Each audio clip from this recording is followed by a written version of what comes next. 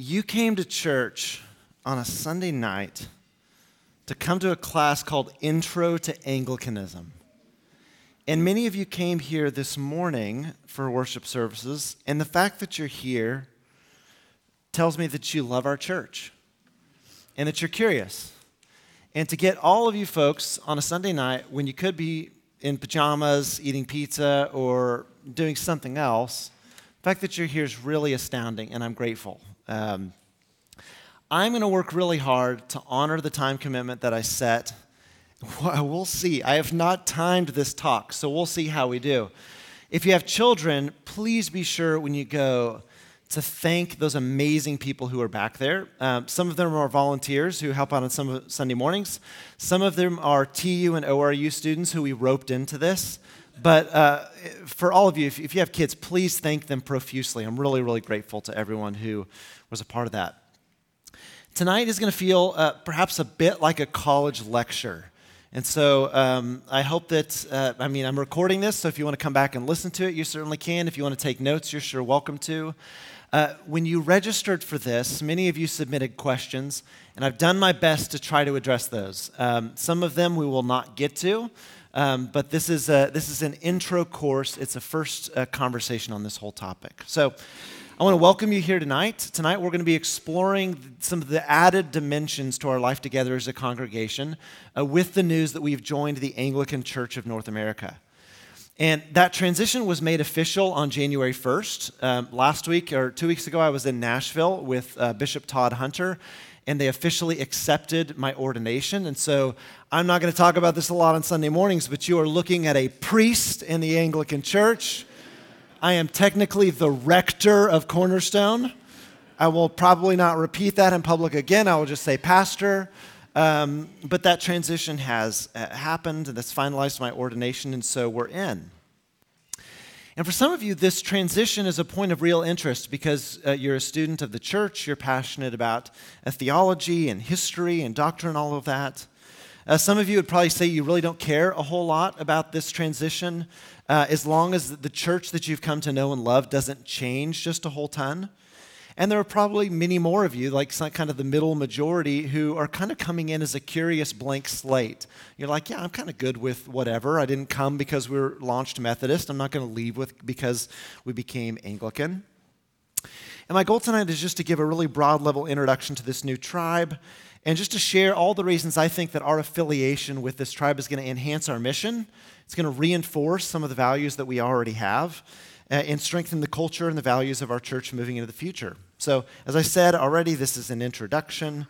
Some of the questions that y'all submitted, I think, could be answered if you go back to the Vision 2020 sermon that I preached in November.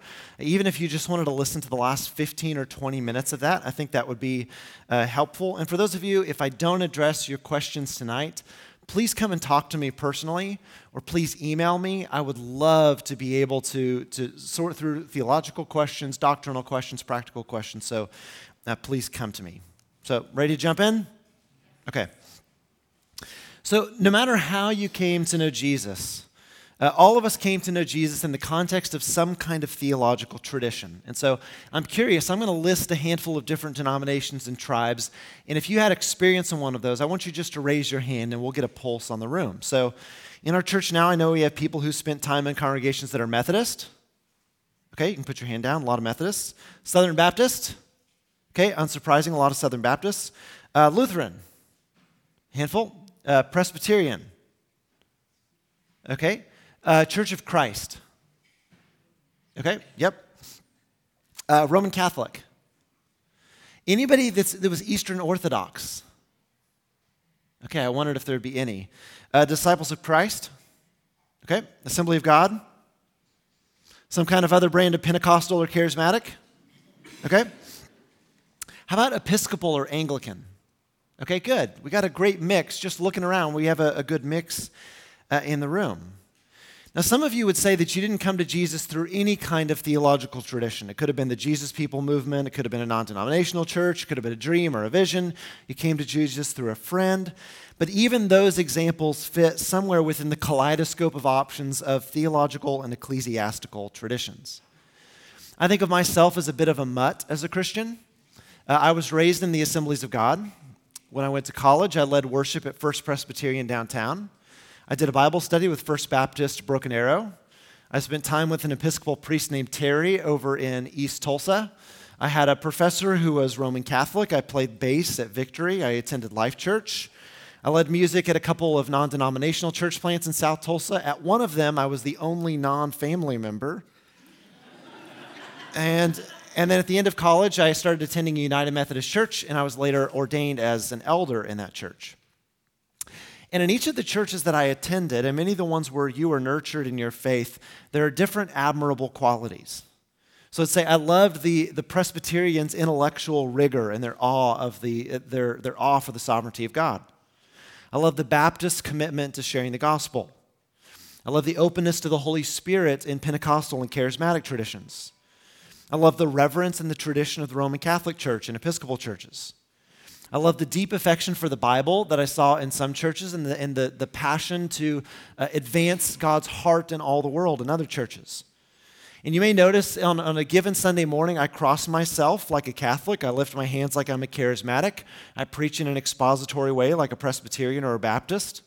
I'm all about the Lutheran solas, and I embrace mystery like an Eastern Orthodox Christian.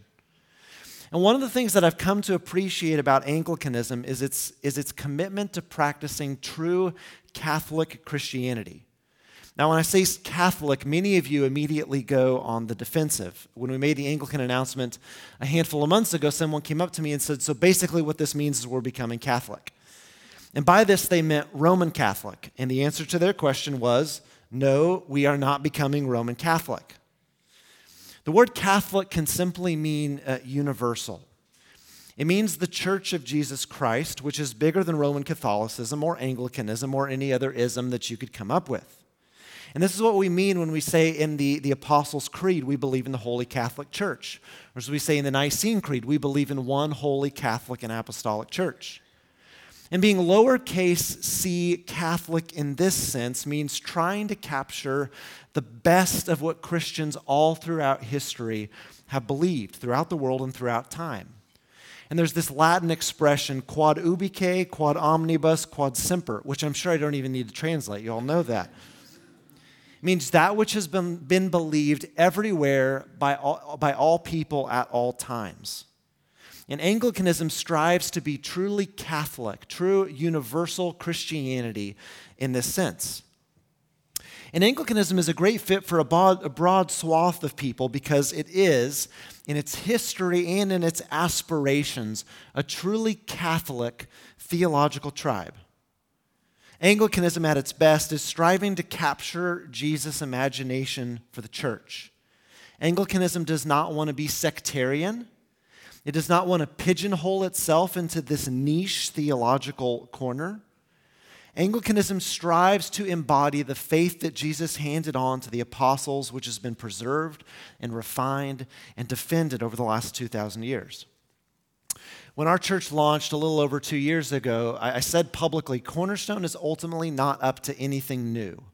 In fact, we're up to something that's really old. And that fits an Anglican ethos. A humility in acknowledging that we didn't invent the church. We don't have the luxury of making up our own theology. The church is not ours. It belongs to Jesus Christ. We receive it as a gift, just as the apostles and the first Christians received it from Jesus himself. Should it not be the goal of every pastor and every church to embody and practice Christ's own vision for the church? Should it not be our goal to reject novelty for the sake of novelty and to reject progress for the sake of progress and instead lovingly accept the purity of the gospel as it's been preserved and passed down to us through the ages, the gospel that we have received as a gift? And so for that reason, my goal tonight is not to convince all of you to leave and call yourselves proud card-carrying Anglicans, though obviously I think that you would benefit tremendously by studying some of the great Anglican writers and thinkers throughout history. My goal is to reinforce for all of you and support your basic Christian identity. Jesus did not say in the Great Commission to go into all the world and make Anglicans, or to make Presbyterians, or to make Baptists. He said to go into all the world and make disciples of all nations, baptizing them into the triune life of God experienced in Christ's church. And that's what we aim to do. To hop into the story of Anglicanism, we're going to go back to the very beginning. And for some of you, you think, wow, you're going really back to the beginning. I hope it's a good primer for all of us.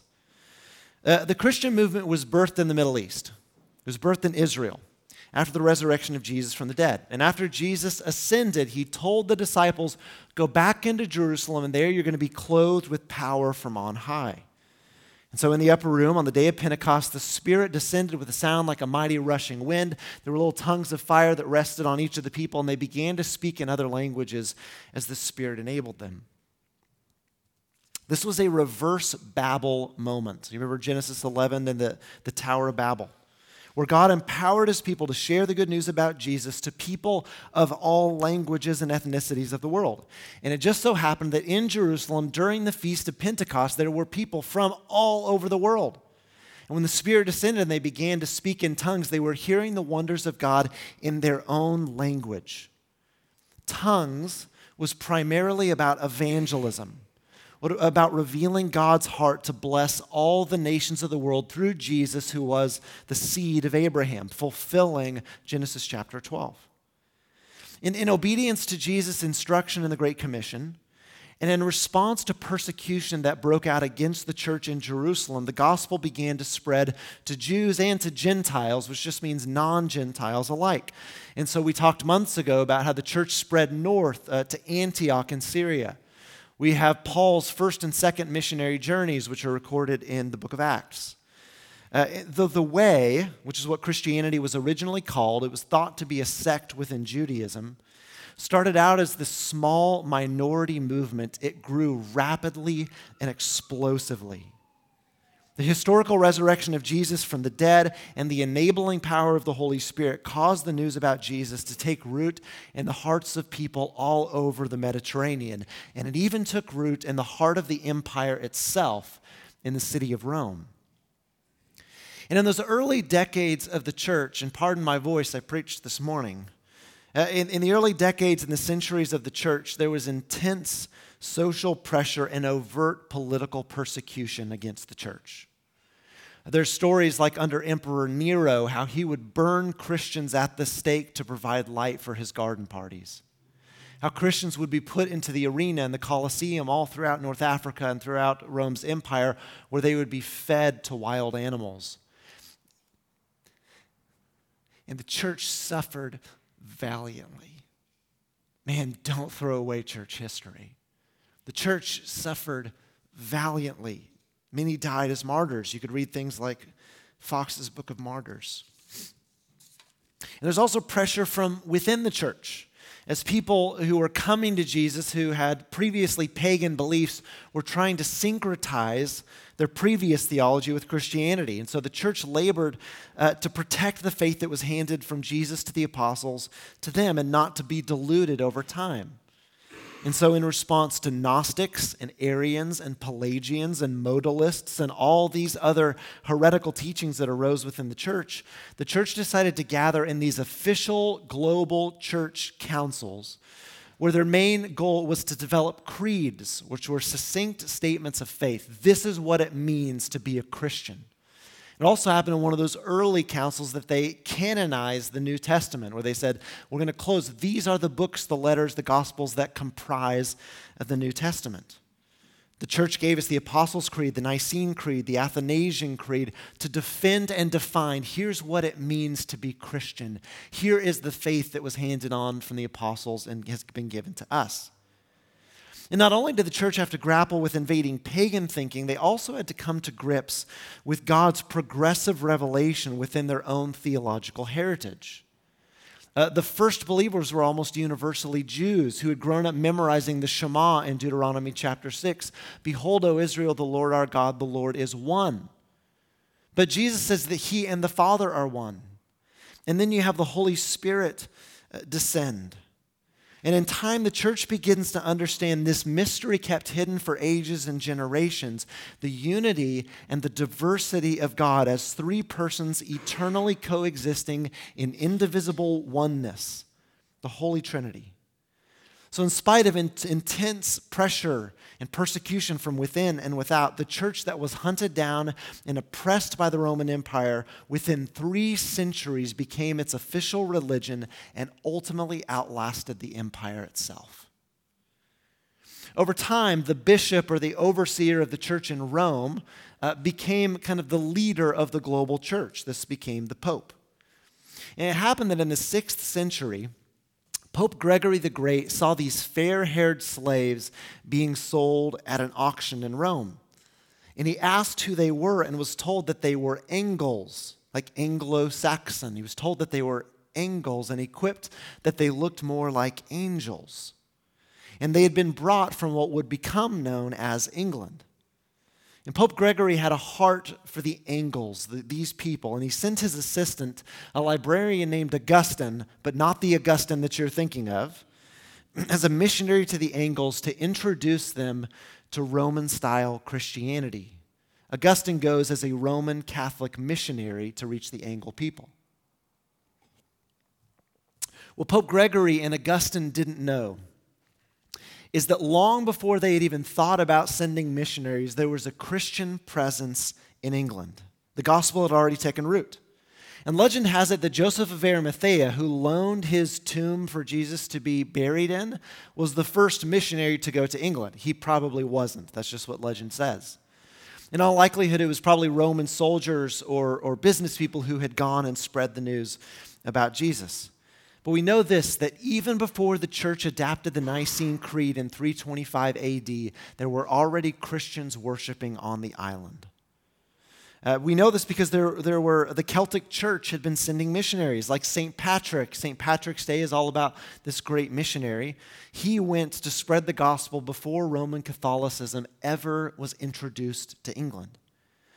Now you think, why on earth am I sharing this? This is important because Christianity in England developed its own unique culture because of its geographical separation from Rome and from hundreds of years of organic growth under Celtic missionaries and local autonomous leadership.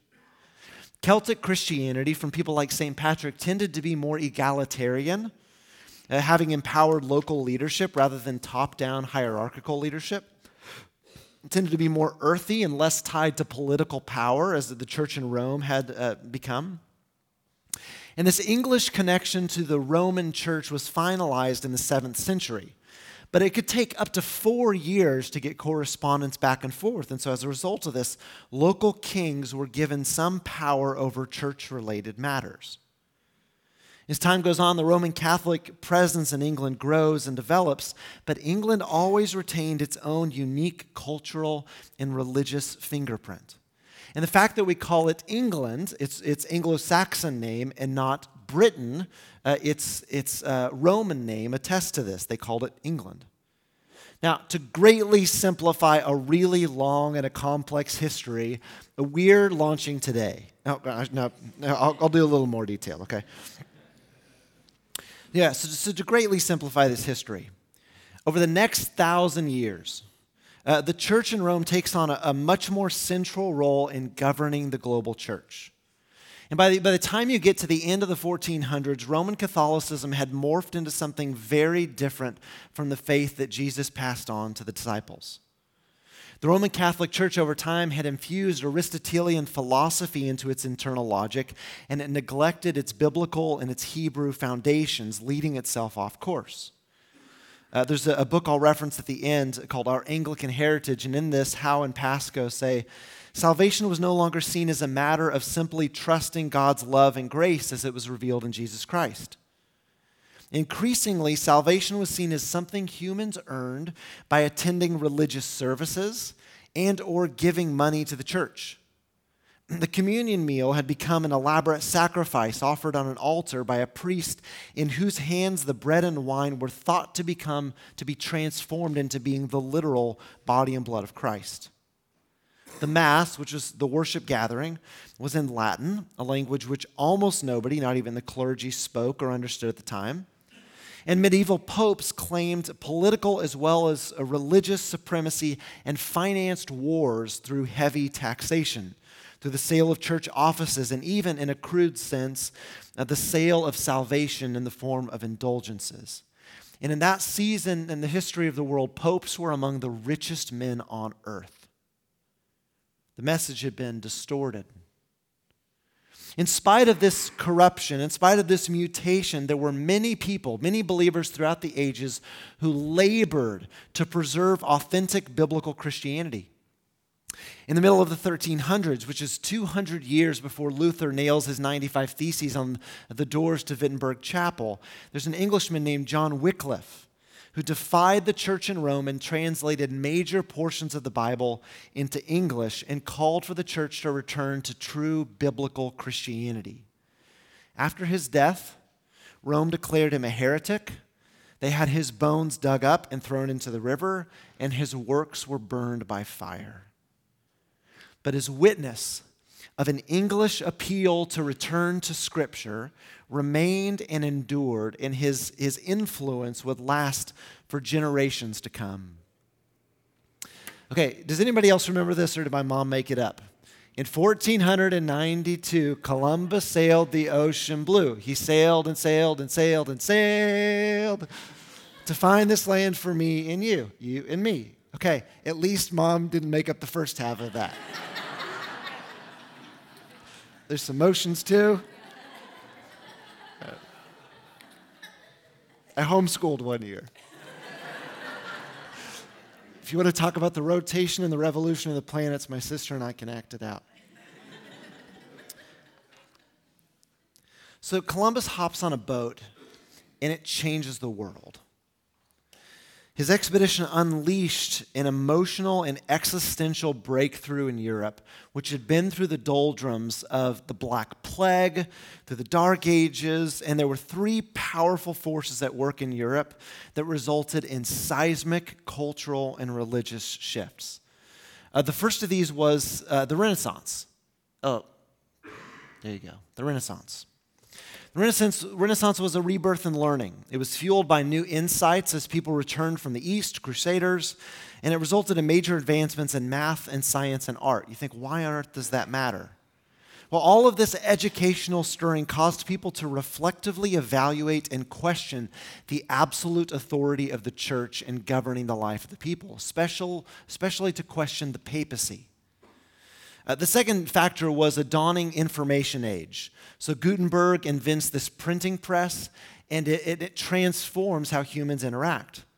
It made it far easier to communicate to and to mobilize the masses. You've got pamphlets, tracts, and the scriptures become available in people's own language. And this was what so aided Martin Luther and the Reformers. In an unprecedented way, a historically unprecedented way, people were interested in learning, and they were reading, and they were seeking out exposure to new ideas. All of this undermined traditional religious authority structures. And then finally, and this feels like totally random, we see the rise of modern nation states. No longer did people want to go through the church to influence their local political leaders, as had been the custom. And local political leaders didn't want interference from the church, especially the Pope. And so we saw the formation of something that we now take as a given, modern nation states with geographical boundaries governed by non-religious authority structures. And it began to introduce to the world a new and radical concept, the separation of church and state. And these three factors, the Renaissance, the Information Age, the rise of modern nation states, all of which are kicked off by Columbus getting on the boat and realizing that the world is bigger than we originally thought. All of these, along with England's own religious history and convictions independent of the Roman Church, influenced King Henry VIII of England to officially break from the Roman Catholic Church and formally establish the Church of England. Now, the details of this separation are really interesting, and I want to recommend a couple of books at the end of this for you to go look at, especially King Henry and a divorce that he went through, but I can't get into the details of that right now. Suffice it to say this: God used a very imperfect and flawed King Henry, who was in a nefarious and complex situation, to empower and embolden a return to biblical Christianity in England through an appropriate rejection of some of the abuses of Roman Catholicism at the time. So one of the most important and influential things that King Henry VIII did was he appointed this guy named Thomas Cranmer. Isn't he beautiful? He appointed this guy named Thomas Cranmer to be made the Archbishop of Canterbury. He was regarded as the head of the Church of England. And Cranmer, having experienced Roman Catholic worship gatherings in a language that people didn't understand and couldn't participate in, led by priests who didn't know the Bible, made two major shifts in what would become characteristic of Anglican worship. The first was that he again translated the Bible into English, and they distributed the Bible to all the churches in England. This is picking up the spirit of Wycliffe. And people at the time when this happened went bananas. People crowded into Anglican churches all day long to hear the scriptures read. And this was a profoundly important and consequential step. The pastoral leadership and the people are reading the Bible in their own language. You remember what it was like when you first started reading the scriptures and you felt like it came alive to you? They were crowding the churches just to hear not a sermon, but a reading from the Word of God. The second thing that Cranmer did was he developed a guide for worship that was in the language of the people, and one in which they would take an active participatory role through common liturgy, meaning everybody participated. And this became known as the Book of Common Prayer. I'm going to read something from the Book of Common Prayer later on. This is the 2019 Anglican Church of North America Book of Common Prayer. There have been others throughout history, different editions. But he developed this guide for worship. Now, some people think about liturgy as like a stiff or a rote or a religious thing. But it was actually a modern and transformative practice to do some of the things that we're trying to do on a Sunday morning, to develop an imagination of usness in the worshiping community, and to put prayers on the lips of the people that would help to transform them into the image of Jesus. James K.A. Smith has this great insight that there's no formation without repetition. Cranmer understands the brilliance of that with his liturgy. The vision of the Book of Common Prayer was to give Christians a daily guide for Bible reading and prayer. This was through something that's called a lectionary, maybe a term you've heard before. And also a weekly guide for worship in the liturgy, where everybody participated and received Holy Communion. Worship gatherings were no longer watching a show in another language, where the priest does everything. And every year, according to Cranmer, was meant to be the year of the Bible. And in a single stroke, Cranmer made the Church of England the greatest Bible reading church in the world. They also became a people who were learning to faithfully pray the scriptures. And if you were to follow the Book of Common Prayer, and this is true today, if you were to follow their prescription for reading the Bible and praying, every year you would read the New Testament twice, you would read the Old Testament once, and you would pray through the Psalms, all 150 of them, 12 times in a year. That's the entire Psalter once a month. As the Church of England grew and developed and returned to its biblical roots, they strove to wisely preserve the best of all that God had done in the nearly 1,600 years of church history that preceded them. And this included holding on to things like creeds, the sacraments of communion and baptism, and the decisions of some of the major global church councils. And there was this Anglican leader named Richard Hooker who argued that nothing was to be rejected merely because it was misused by the medieval Roman Church. And so in this way, the Church of England developed a via media, a middle way. The church was to be built on the foundation of Scripture, but they were also to preserve the best of God's work in the church throughout the ages, including the lessons learned in the Protestant Reformation. And this via media, this middle way sensibility, explains why Anglicanism, if you were to look at it all across the globe, can simultaneously feel very evangelical, emphasizing the authority of Scripture, the desire to see people come to faith in Christ, and at times very Catholic, with an emphasis on the sacraments of communion and baptism, the inclusion of creeds. And it can also feel very Reformed all at the same time. In the 500 years that followed this, Anglicanism has become the third largest global body of Christians in the world, following Roman Catholicism and Eastern Orthodoxy. Anglicanism is especially present in the global south, think South America, and especially Africa. The average Anglican in the world today is a 20-something African woman. Anglicanism is a global church. In fact, we have a friend here tonight. Where's Chris? Chris Royer is right here, who works for Anglican Frontier Missions, helping support Anglican missionaries all over the Middle East and Africa and East Asia.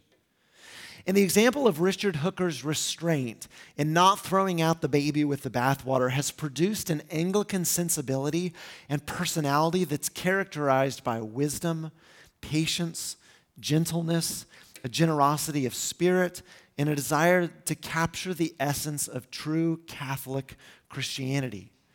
And it's also given the world some of the best Christian leaders and thinkers, like John Wesley, who was born an Anglican and who died an Anglican and never wanted to see his Methodist movement leave the Church of England. It gave us the abolitionist William Wilberforce, people like Dorothy Sayers, C.S. Lewis, Dennis Rodman, N.T. Making sure you're listening. Okay.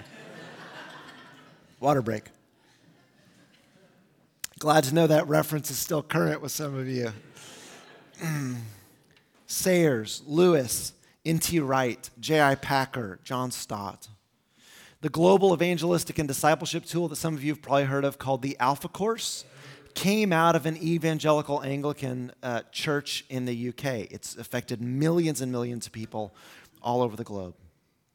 You probably, especially if you've grown up in Tulsa, have not heard a ton about Anglicanism, in part because there aren't a ton of Anglican churches. And I'll talk in a minute about the ACNA. I think there are only 2 ACNA churches in the city of Tulsa. But I think it's also because Anglicans are not self-obsessed. They're not brand obsessed. Many of the Anglicans I know are characteristically modest and brilliant. There's one final dynamic of Anglicanism that I want to talk about before I try to shift toward, like, what does this mean for us and the ACNA and C4SO and all of that.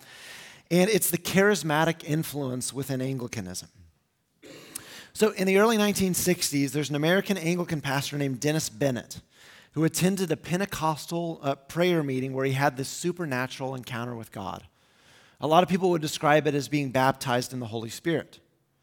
And his encounter was characterized by this sense of heightened intimacy with Christ, being full of spiritual authority and insight, and this mystical sense that God was just present.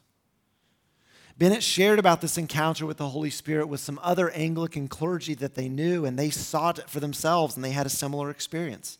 It kicks off what becomes known in church history as a period of charismatic renewal, where traditional folks in the Anglican church and the Roman Catholic Church were experiencing this Holy Spirit kind of awakening. My parents and many folks who were at ORU in the late 60s and the 70s saw what this charismatic renewal movement was like as Roman Catholics and Episcopals and all these people from traditional backgrounds were bringing the fire into the fireplace and experiencing the best of the Spirit in a tradition. And this charismatic renewal has become characteristic of the experience of Anglicanism in much of the world. Much of the growth of the Anglican Church in the global South has been tied to this charismatic experience of the Holy Spirit.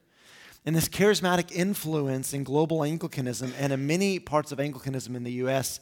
endures to this day. Now, you guys have been amazing, and I know you stuck with me because you caught the Dennis Rodman line. And so I want to attempt to synthesize some of the history, why I've gone to all the trouble of walking through this to this point, and share in a concise way about some of the dynamics we've discussed in a few brief talking points that I hope that you can hold on to. One of the reasons that I feel so peaceful about us joining the Anglican Church in North America is this unique merging of 3 streams of influence within the church. This is what you could call the evangelical stream, which emphasizes the authority of Scripture, the primacy of Scripture, the desire to see people come to saving faith in Jesus Christ, the impulse toward mission. We want to see the gospel expand. There's also this liturgical stream with the systematic approach to Scripture, this openness to formational prayer, the insistence on the creeds, the presence of the sacraments. And then you also have this charismatic stream, which recognizes an utter dependence on the work of the Holy Spirit in the church. In fact, I shared with somebody last week some of the things that I am hoping for in our church, and some of the things that I think we're actively striving for together just plain don't work apart from the work of the Holy Spirit. We can't do it. We need this charismatic stream too, especially within the understanding of the fullness of God and the Trinity. We need the Holy Spirit as part of the Trinity. And I guess as you guys look at each of these, there may be one of those streams of influence where you feel the most at home, and there's probably one that makes you bristle just a little bit. But if you think about it and you consider all of the hands that were raised of people coming from different traditions at the very beginning of this three streams approach already characterizes the culture of our church. It's why we have so many former Catholics who feel right at home. It's why we have so many Baptist and Bible church types who feel like they fit. And why we have so many Pentecostal and charismatic types who know that there's a place for them. And this via media approach, this middle way approach, makes space for some diversity while also preserving universal Catholic Christian theology. There's comfort, but there's also challenge. There's a generosity of spirit while also being well within the bounds of historic Christian orthodoxy. And as I asked at the very beginning, should it not be the goal of every pastor in every church to embody and to practice Christ's own vision for the church? To hold on to the best of various traditions in as much as they are faithful to our biblical foundations. And this Anglican heritage gives us space for this kind of approach where the three streams can flow together as one river. So we're now approaching the finish line, and I'm looking at my time, and you guys are being amazing. So while you've probably not seen a ton of Anglican churches, especially in Tulsa, you have probably seen or heard of Episcopal churches. If you were to go right onto Lewis and hang a right on 41st, right there at Atlanta, you would see St. John Episcopal Church. The word Episcopal is tied to the word for bishop, which simply means overseer. And the Episcopal Church historically has been understood to be the Anglican Church in the United States. Now, about 20 years ago, the Episcopal Church in America was as divided and anxious as the United Methodist Church is today, for those of you who pay attention to the news. And there were two chief issues that were dividing the Episcopal Church. One of them was disagreement about whether Jesus was actually raised from the dead. Now, in my opinion, and in the opinion of historic Christian orthodoxy, one cannot call themselves Christians and disbelieve in the resurrection of Jesus. But that was not the case in the Episcopal Church. The other issue that was going on, and perhaps unsurprisingly to you, had to do with whether the Bible made space to bless same-sex marriages and ordain gay clergy. And this conversation hit a boiling point when the Episcopal Church elected its first openly gay bishop, Gene Robinson, who was married to a man at the time. And feeling that they couldn't stay within the Episcopal Church in good conscience, there was a group that maintained the historic belief in the resurrection of Jesus from the dead and a traditional reading of Scripture with regard to human sexuality, who broke from the Episcopal Church and began to align with an Anglican bishop in Rwanda, Africa. In Rwanda, and as my friend Chris shared with me this week, Singaporean Anglicans had been sending missionaries to the United States for some time. And this group of Episcopalians that had broken off from the Episcopal Church began submitting to the leadership of these Rwandan African bishops. And it was really a profound tip of power reversal, if you think about it, as American Anglicans sought the oversight of African bishops.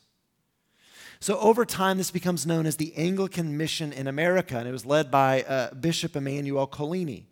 And when Colini ultimately retired, the Anglican Mission in America transitioned to U.S.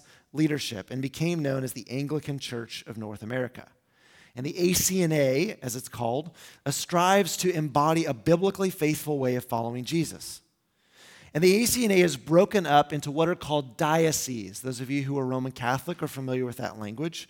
And a diocese is typically a geographically defined group of churches who are under the leadership of a bishop. There is a diocese that includes the city of Tulsa that's geographically defined. We're not a part of that. We're part of a diocese called Churches for the Sake of Others, which is not geographically defined, but defined by affinity. In other words, a group that is of like mind about a particular thing. And the affinity for Churches for the Sake of Others, or C4SO, is church planting. And so it's led by Bishop Todd Hunter. It's a missionary diocese. And the name of our diocese, Churches for the Sake of Others, is inspired by a quote by an Anglican named William Temple, who said, "The church is the only institution that exists for the benefit of its non-members." The church is the only institution that exists for the benefit of its non-members. Therefore, churches for the sake of others, for the benefit of others. C4SO is how it's abbreviated. As I shared a couple of months ago, is a healthy and it's a growing tribe. It's growing faster, I think, than any other diocese in ACNA. They affirm the ordination of women in ministry, which is something that's really important to me. They take a loving and traditional stance on LGBTQ issues, like I preached when I talked about this topic last February. If you haven't heard that sermon and you're curious where we land on that, I talked about it for 55 minutes. You can go back to a sermon called Fountain of Life that I preached in February of last year. Actually, it was just right about a year ago. They have a posture very similar to the one that I'm taking. Unlike the UMC, where the role of the bishop is to move pastors from church to church, I am under no risk of being moved to another congregation. In my previous context, as I shared, the bishop's primary job was to move pastors around. So when that piece is taken out, what does a bishop do? His job is to be a pastor to pastors. And I'm really grateful to have a pastor. I was with Todd, my bishop, last week, and he pastored me. He prayed for me, he encouraged me, he challenged me. He is a man that in all sincerity, I'm truly honored to serve under. He's a guy, and I'm trying to arrange a time when Todd can come on a Sunday morning and preach. He's a guy that when he talks, you lean forward because you want to capture every word he has to say. He's a remarkable man. As a dude that knows Jesus. Another thing this means for us is that we're going to support the diocese financially. So if we were a United Methodist Church and launched as a United Methodist Church, about 13% of what you all give to the church would go to support the work of the denomination. In C4SO, it's 5% of our gifts are going to support the diocese, to support church planting efforts.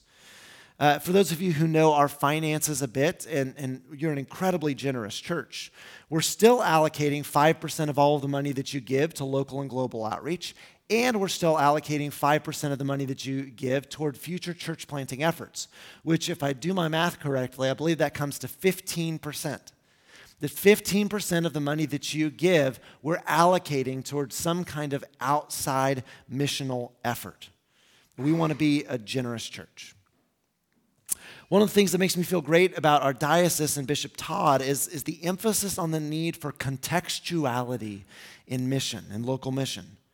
What this means is that Bishop Todd trusts me and he trusts our church leadership to make contextual decisions about the most effective ways to invite people to follow Jesus in the city of Tulsa. The denomination is not going to butt in and say, hey, you're not doing it that our way. They trust me. They trust us. They trust the work of the Holy Spirit. And then consequently, some of the ways that we choose to do ministry, some of the ways we're empowered to worship in Tulsa may look different than other Anglican churches or may even look different than other C4SO churches. Like my friend Sean McCain, who is Church of the Resurrection in Austin, Texas. Sean is my age, but he wears like this white alb and a clerical collar. And I saw a video with him in like with incense and worship the other day. And I was like, dang, good for you, Sean. Incense, all right. And there are people like my friend Chris McDaniel, who's at Trinity in Atlanta. Chris preaches in rolled up jeans and chacos and has a full sleeve tattoo. Very different. But the value here is on faithful, contextualized ministry, inviting people in the wisest way we know how into a life of apprenticing Jesus. So some of you who've been in Anglican churches before may be a bit surprised that I'm not wearing a clerical collar, a pretty typical thing of Anglican clergy, and we're not jumping in on full-on Book of Common Prayer services just yet. And for me, it's the principle of contextualization. One of the things we've learned in launching Cornerstone, and C4SO has learned this in its recent history, is that launching new churches is one of the most effective ways of inviting new people to follow Jesus, of reaching new people. And they want to help us to do that. At the very end, I'm going to reference a book by Bishop Todd called Accidental Anglican. I finished the book 6 months ago, and at the back he said, if you want to help your church launch 4 new churches in the next 10 years, you should join Churches for the Sake of Others. I liked the ambition. C4SO wants to help us launch more churches. And truthfully, with the number of American churches that are declining or dying, we almost can't plant new churches quickly enough. And so for this reason, Bishop Todd has said he wants C4SO to take on the nature of a movement. He contrasts what he'd like C4SO to become with what he calls a nanny state. In a nanny state, your every move is policed. You submit reports for everything. Your bosses are anxious and in your grill all the time. And this is just not going to be the C4SO way. And very candidly, and I shared this with Bishop Todd when I was with him a couple weeks ago, it has been jarring for me to step into a high-trust, low-anxiety tribe. Like, I keep expecting someone to come and correct me and tell me that I'm wrong or get on my case for something, but they're not doing it. And this has been refreshing.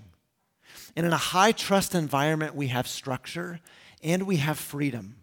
We have the space to dream, to learn from others who are further down the road from us, to pick up best practices, to discern how God is leading us to engage in multiplying our mission locally. And I believe with confidence that this transition will add life and not take it away from us. Will accentuate our ability to pursue our mission rather than add administrative roadblocks.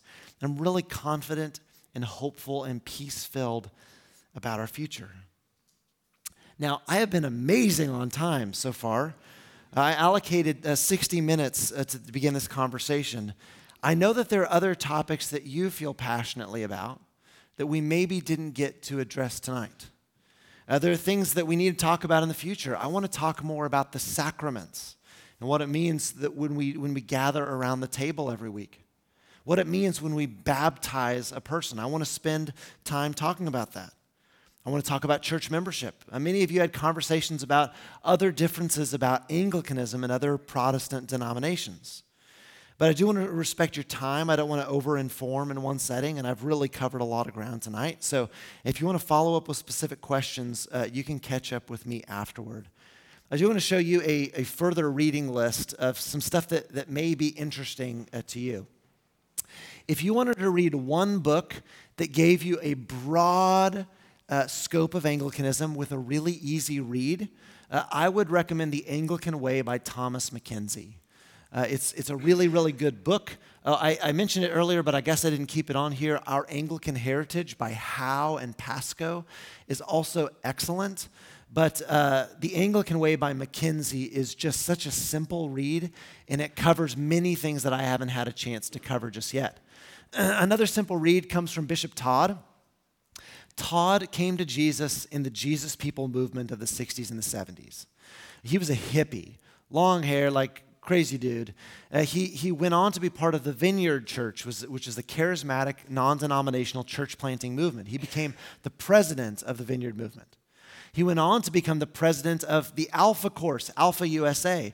And Todd kept experiencing over time that he was drawn to these people and these thinkers who came from an Anglican background, people like John Stott and J.I. Packer and N.T. Wright and C.S. Lewis. And in the book, Accidental Anglican, he tells the story of how he accidentally joined this tribe, and his first foray into Anglicanism was as a bishop. So another one of those simple reads that's going to give you some snapshots. It's probably like the easiest level reading, and then I would say Mackenzie's text after that. J.I. Packer was the editor of this new catechism that has just come out. I pre-ordered it on Amazon and got it just a couple of weeks ago. A catechism is a question and answer way of learning Christian theology. So in the first centuries of the church, as a person who came from a pagan background would be preparing for baptism. Their preparation for baptism would sometimes take 2 or 3 years. And in that time, they would learn Christian theology, and they would do it in this question and answer format. In the heart of the word catechism is the word for echo, where they would ask a question, and the person to be baptized would answer back the answer that they learned. If you want to have a great journey, your apprentice group could do this. This could be a great individual study. If you wanted to have a great journey through Anglican, but really historic Orthodox Christianity, this To Be a Christian catechism is really amazing. J.I. Packer wrote A Concise Theology. He's written some really big ones. I'm reading this devotionally. The readings are a page and a half. I'm trying to do that in the centering prayer every day, so I'd recommend that. And then there's this new up-and-comer named C.S. Lewis, who's got a book called Mere Christianity, which you may have heard of. And then Wright, a hero of mine, wrote a book called Simply Christian. Well, I'm tired at the end of all of that. I hope that you've gotten a very, very broad overview of the roots of this tribe.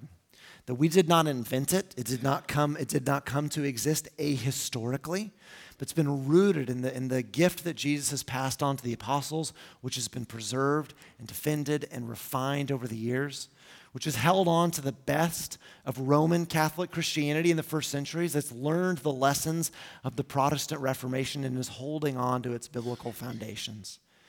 There are other churches who go through transitions like this. And you may have been in churches which changed denominations. And they went from like A to B, like flipping on a switch or flipping off a switch, and it was jarring for the congregation. We're in no hurry here. We want to learn patiently. We want to learn slowly. There are going to be things that we may incorporate over time. We learn together over time. And I'll just invite your curiosity and your trust that we're going to walk slowly through this. We're going to explain it as we go. We want to preserve our community. We want to move in one body together, and that means going at the pace of community. We also want to go and keep in step with the Spirit. And then it has been a remarkable journey for me, for Emily, for our board, for our church in the last 6 months as we've been discerning this like unexpected way that God has led us into our next season as a church. And I will say on the front end, as I begin sharing my conviction, Emily and our conviction with the board, as we began sharing that with leaders in the church, I met with probably 100 different leaders in the church the week before we made the announcement. With every step, we were led forth with peace, met with peace. When I shared this conviction with Tom Harrison from Asbury, we were met with blessing. When I met with our district superintendent in the UMC, Cindy, and with our bishop in the UMC, there was peace. And even as we've moved forward and made the announcement, I shared this morning about 100 additional people have been coming to worship on a Sunday morning on average since the announcement. And there's been a sense of peace and blessing over this as we've tried to go at the pace of the people and tried to keep in step with the Spirit. And that's what we want to do moving forward. Now, some of you may be like, dang it, he didn't even touch that thing that I was hoping to talk about. Please come to me. I may even respond to some of your registrations if I know you had specific questions that we didn't even flirt with. But I'd love to visit with you. I'm going to close, and we're going to bless the folks who are hanging with our children by ending on time. I want to close with this prayer from the Book of Common Prayer. You didn't know it, but we shared a prayer from the Book of Common Prayer this morning when we gathered for worship. And remember, the thing about liturgy is to put prayers on our lips that we might not think to pray ourselves. When we pray on our own, we pray in our mother tongue, and our mother tongue is selfishness. Bless me, help me, protect me, do for me, throw me a bone. But when we pray a liturgy, it's a guide for learning to pray with the heart of the kingdom. And this is a prayer for self-dedication that comes at the end of the Book of Common Prayer. Almighty and eternal God, so draw our hearts to you, so guide our minds, so fill our imaginations, so control our wills, that we may be wholly yours, utterly dedicated to you. And then use us, we pray, as you will, and always to your glory and the welfare of your people, through our Lord and Savior, Jesus Christ. God, the conversation that we've begun today, we've been having the last couple of months about these steps in our life as a church, I pray that you'll guide us. Make us of one mind and one heart. Not as Anglicans. This is not about denominational loyalty as much as it's about loyalty to the church that is yours, Jesus. Pray that you give us the gift of holy curiosity as we pursue these questions, we'll come to encounter more of your truth and be amazed by the beauty of the work that you're doing in the world. Jesus, I pray that you'll help us, that you'll unify us, that you'll help clarify what we need to talk more about. And I pray that you'll take away any stumbling block or hindrance to community and to unity of the Spirit in our church. Jesus, I pray a special blessing on all of those college students and friends who are hanging with our children. I pray that for the hearts of our children, you would be at work. To give us the wisdom to know how to raise up our children in the way of Jesus, that the next generation may fear your name. I pray this in your name. Amen. All right. God bless you guys. Thank you for giving up your Sunday night. I'm going to hang up here. Please feel free to come and chat. Otherwise, shoot me an email or we'll see you around. Thanks.